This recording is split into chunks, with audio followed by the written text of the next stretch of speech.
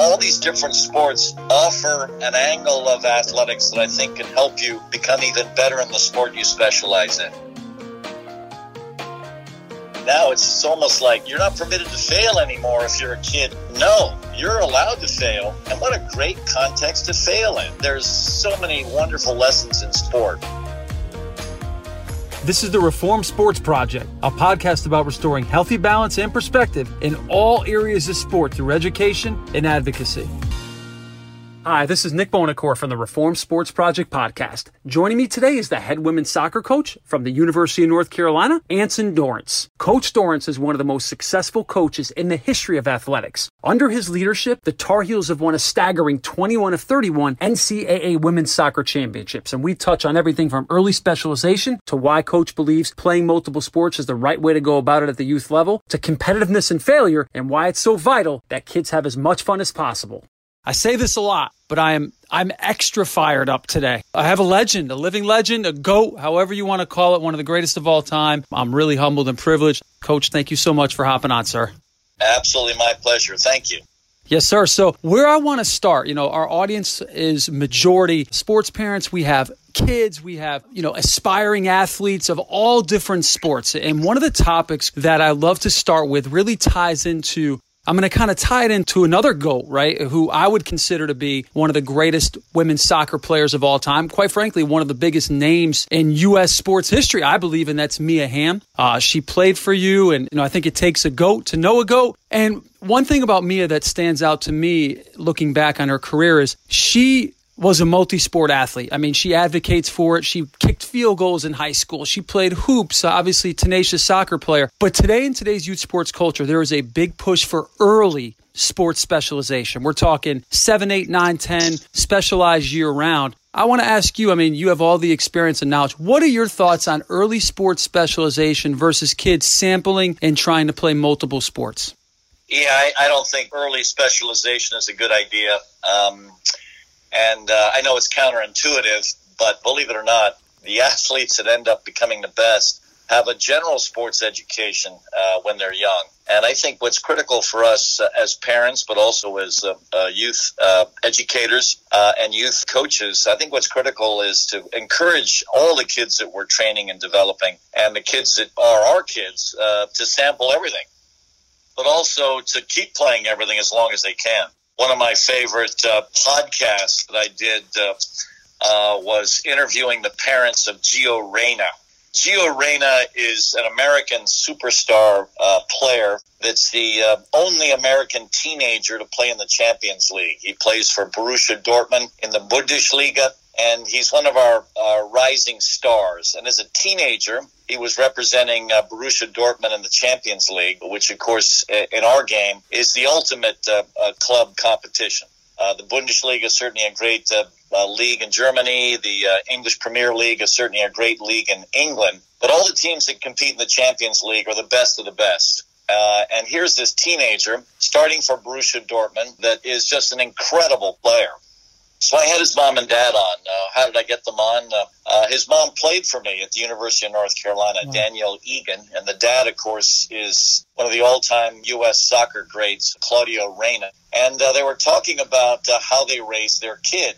And they were talking about how even late into his mid-teens, this kid was still playing AAU basketball. So here's a kid that ended up the absolute cream of his sport in the United States. And what is he doing as a 14-year-old? He's playing AAU basketball. Why? Because he loved it. Like all these American kids, he played multiple sports and he wasn't willing to give up any of them. And the thing that was interesting is both his parents, who were soccer experts, both of them played for their respective national teams. Danielle Egan had some opportunities playing with me on the U.S. women's national team, and Claudio, of course, is an icon on the men's side on the national team. And all of a sudden, he's probably, going up to his mom and dad saying, hey, mom and dad, I'm going to keep playing basketball. The dad sort of said, sure. So did the mom. And so here are people that are experts in player development, because Claudio also is a part of the structure when he was coaching in New York and now Austin for player development for the young kids growing up. his philosophy was, yes, play everything you want to play. I mean, have a good time, fall in love with sports, and then obviously eventually fall in love with, whatever sport you decide is going to be your sport. And I think that's the attitude that all of us should have, that are the parents of, young boys and girls that want to play multiple sports. But also, we've got to get rid of this idea. And I know it's counterintuitive, because surely the more time you spend with a particular skill set, the better you're going to be at it. Sure, yeah. But there's a certain amount of value in getting sort of a cross-training across multiple sports, because all these different sports offer an angle of athletics that I think can help you become even better in the sport you specialize in. And I think, so there's another element, and I love how you touched on that, the crossover of sports, because you can see it. Basketball, soccer, even lacrosse, and all these sports, they kind of have the same movements. I mean, even hockey for that matter. But where I want to go with this is, it's a subject I believe is near and dear to your heart. I've read many articles and I've heard you on other podcasts talking about it. And I've interviewed, and this is where I want to talk about the crossover from sports. So I'm going to name a few coaches. I mean, you probably know who they are. Jim Calhoun, who was the head coach at University of Connecticut, won several national titles. Tim Corbin, Vanderbilt University. Mike Fox, who was at Carolina, one of your colleagues for many years. And I can go on and on. Every single one of them has brought up that there is an element of competition, competitiveness that comes. And I'm going to give you this quote from former Arizona State head baseball coach Tracy Smith that I thought was amazing, and I want to see where you go with it. He said, Nick, I'd rather have a kid who I'm recruiting to come to Arizona State and play baseball in the wintertime, standing on a free throw line, getting ready to shoot a 1-and-1 late in his game for his high school, than standing in a batting cage taking swings. That competition, that pressure, that moment, that competitiveness is going to translate, help him be a better baseball player. All of them have agreed, competition, the competitiveness. Can you talk about specifically that attitude, that mentality, competition-wise, that can come from being, versatile and subjected to different elements in different sports? Well, absolutely. I think whenever I'm interviewed about the long-term success of our program, I bring up three critical elements that have helped put us in this position. And the first element was always this thing you're talking about right now, this competitive thing. And obviously, I think all of us coach through our own natures. And I've always loved sports, and I've always loved all sports. There's not a sport out there I don't really enjoy playing. And I've played all these different sports growing up. And I think what separated us when we started coaching was this attitude that I'm always curious to find out who's the best at everything in every practice. So what we've done from the beginning at the University of North Carolina is we've structured our training environments to be ranked competitions. And so we have 28 different competitive categories that our athletes compete in. Sometimes they just compete in it once a semester. We bring them all back for a beep test. A beep test is a cardiovascular test where basically you're running about 20 meters and then a beep goes off and then you change directions and go back to the starting line. It goes off again. These beeps keep going off. And what happens in a beep test is the beeps get closer and closer together. So you've got to run faster and faster. And if eventually you miss a beep, you're warned. In other words, you don't get back to the line on the beep. You're warned. And then if you miss it for a second time, you're thrown out of the competition. And we have a standard. We want our kids to get to 40 on the beat. And so after this thing, and we do this thing in the first part of the first practice when they come back in August, is they're all ranked. So sometimes the competitions are once a semester competitions, but then they're put up on a bulletin board. And some of the competitions are weekly. Some of them are, monthly. And you sort of move up and down this competitive ladder based on your success in these things. And just like in all the sports, like soccer, basketball would certainly be one, field hockey would be one, lacrosse. You're playing, 1v1s, 2v2s, 3v3s, 4v4s, 5v5s, etc., all the way up to 11v11s. And if you're part of a winning team, you have a winning percentage. If you're a part of a losing team, that obviously hurts your winning percentage. We have drafts, player drafts before these competitions, so you will see where you stand with your teammates, because your draft rank is a matter of public record. Sure. All these different elements are a part of the way we're constructing our training environments. And why are we constructing them this way? We want the athlete to decide to be the alpha. Who's the alpha in this exercise? Who's going to dominate this? Who's going to dominate that? And what you're really training is you're training the athlete's psychological dimension. And it's critical that you train this aspect of an athlete. Because so interesting, you mentioned Tim Corbin. Tim and I are good friends, and it's really interesting. We've had a lot of different groups approach us recently about competition from the baseball world.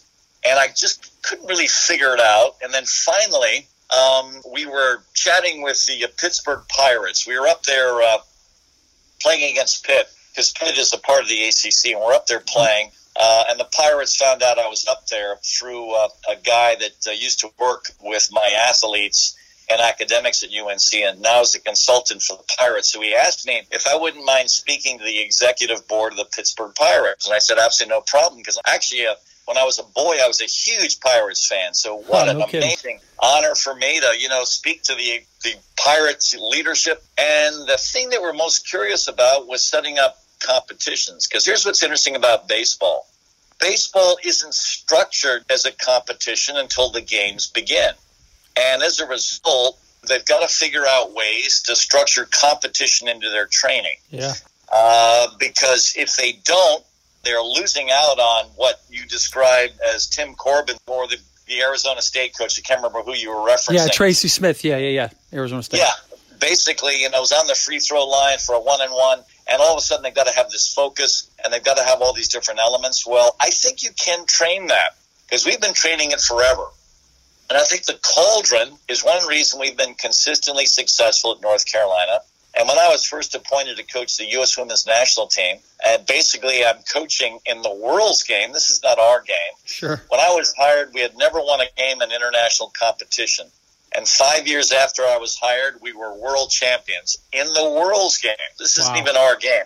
How did we do it? We did it because my kids were more competitive than all these other countries that had soccer as a part of their culture.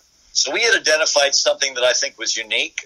We had identified something that wasn't something that was comfortable in the women's sports, across sports, but also across the globe. And it sort of struck a chord, and it's made all the difference for us. And the United States is still on top of the world in women's soccer because of this one quality. There are other countries out there that are better technically, like the Japanese. There are countries out there that are just as good athletically, like the French. There are countries out there that are better tactically, like the Germans, the Dutch, the Italians, the Spaniards. We could go on and on and on. And yet, who keeps winning? Well, the United States. And so this stuff you're talking about right now, this competitive fire, you can develop it. And yes, you have to practice it. This is an absolutely critical element that should be a part of every coach's platform. Now, of course, I'm saying this, and you're telling me that on this call are, parents and youth coaches and kids. There's a demarcation line. And I don't think that, this should be the end all when you're incredibly young as a sportsman or a sportswoman or a youth sports coach, because obviously one of the worst things about youth coaching is the coaches that are overly competitive. Glad you brought that up, yeah. Yeah, they basically drive the players crazy.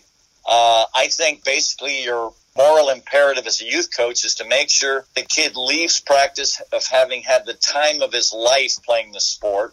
And I don't think in my sport you should start to make things extraordinarily competitive until it's Olympic development level at a U14 level or above. So I think you've got to wait a little.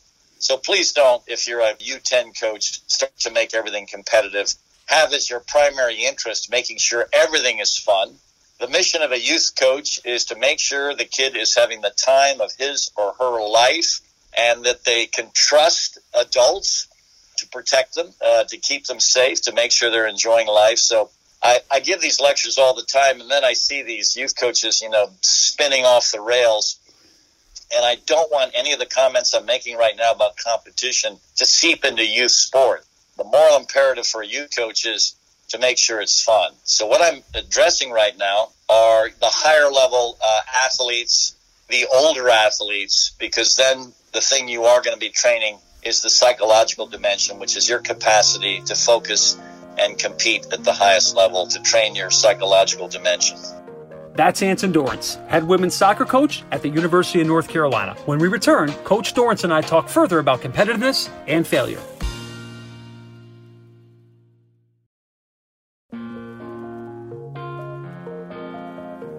Welcome back to the Reform Sports Project podcast, where Coach Dorrance and I left off. We were about to dig further into competitiveness and what age groups that's appropriate for, and the importance of failure and having fun.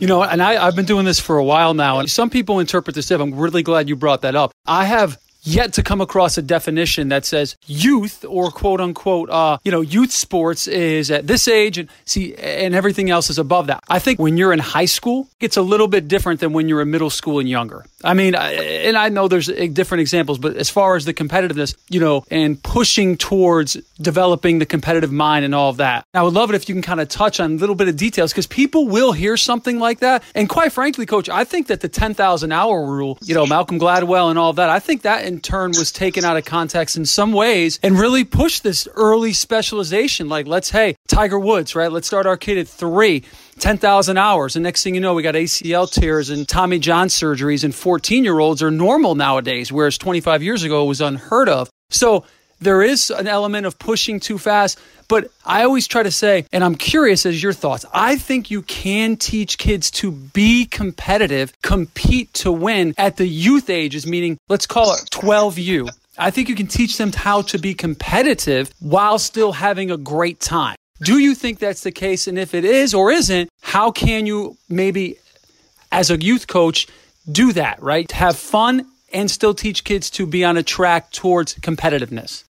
Yeah, I think you can do that, but I'm always afraid when you start to, open that up, that all of a sudden these people that aren't really experts in this area cross a line. Sure. I think still for the youth coach, what's critical is to help that kid fall in love with sports, fall in love with the value of sports, which is socialization, learning to cooperate with your peers, understanding and embracing the challenge of failure, because I think too often the biggest mistakes parents make these days, certainly with all the entitled kids I'm coaching, is they want to protect their kids, from failure. And one of the things that's best about sport, believe it or not, is failure. Because you're teaching resilience. You're teaching, don't worry about it. The sun's going to be up there in the sky tomorrow morning. The world's going to be fine. And I mean, what's happening right now? It's almost like you're not permitted to fail anymore if you're a kid and I'm your father. And no, you're allowed to fail. And what a great context to fail in.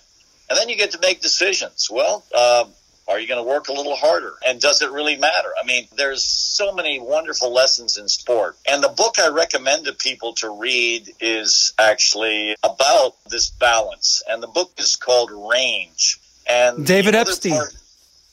That's correct. I mean, the other part of the title of the book is Why Generalists Triumph in a Specialized World. And he does talk about Tiger Woods. There are exceptions. Tiger Woods is an exception. Tiger Woods, because he loved his father, and they developed a great relationship through golf.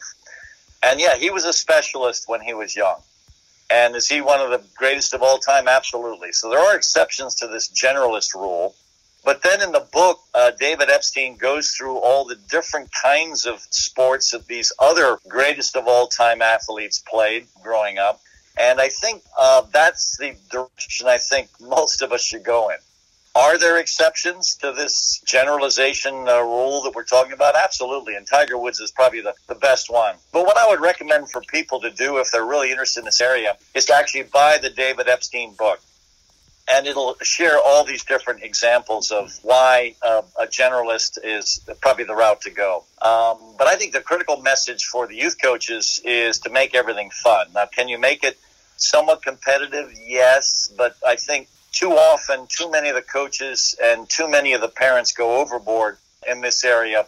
And I think it ends up scarring the kids in a negative way. Because what's happening in my sport, which is shocking, is they're quitting our sport in droves.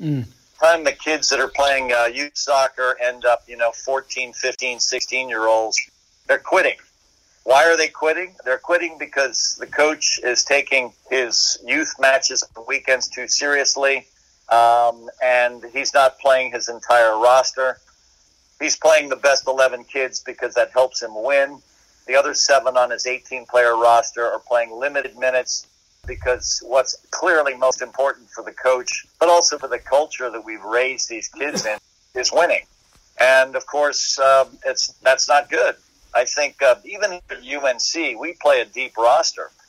I've always believed in playing a deep roster. In fact, I am criticized for it by my peers I'm even criticized for it on the air by the color commentators, who all come from backgrounds of other coaches who, don't play a maximum number of players. And I just don't understand. I don't understand why all these different groups seem to think that you've got to be a soccer purist and go by FIFA rules where you're allowed 3 substitutions, which is absolutely absurd. And I don't think I really have to prove that I can coach with 3 substitutions. Heck, I won a world championship with it. And so I know how to do 3 substitutions, but I think it's ridiculous. Play the kids you recruit.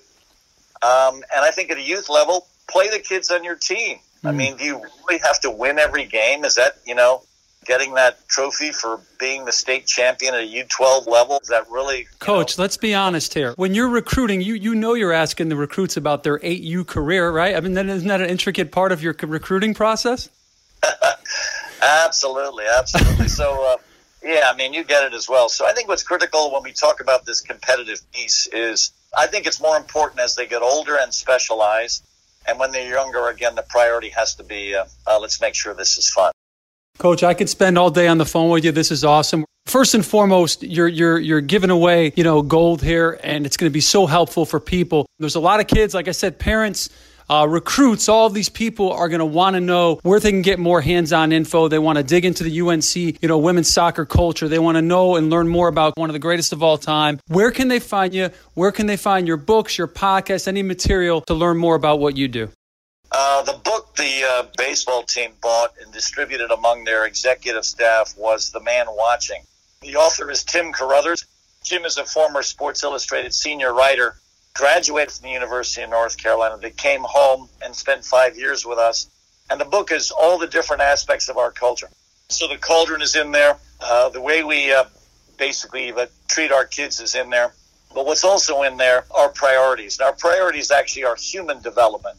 Even though, yes, I'm a soccer coach, the priority is to develop someone's character above everything else, and then to develop the kid academically as a secondary characteristic to character, and then finally to develop them as soccer players. So that book, it's a wonderful book, and it's not a hagiography. It's basically, there's a whole chapter in there from my critics. So if you want to know what my critics think about what we've done, it's all in there. And then a couple books that I wrote with co-authors, Training Soccer Champions, which has chapters in there about the cauldron. And that's a very popular book across sports because it talks about how to set up your cauldrons regardless of the sport. Then the other one is about soccer development for youth. So Vision of a Champion is for youth. Training Soccer Champions is for coaches. And those are the books that basically will give insights into our culture, into the cauldron, into what I consider critical for player development. And then we also have a podcast out there that's after each chapter in Vision of a Champion. And that podcast is the Vision of a Champion podcast. And there I'm interviewing a lot of the UNC greats like the Mia Hamms, the Christine Lillies, the Crystal Dunns, the Tobin Heaths, but also right now the world's best player, one of my former players, the right back for England, Lucy Bronze. Oh, wow. We're interviewing all these great people.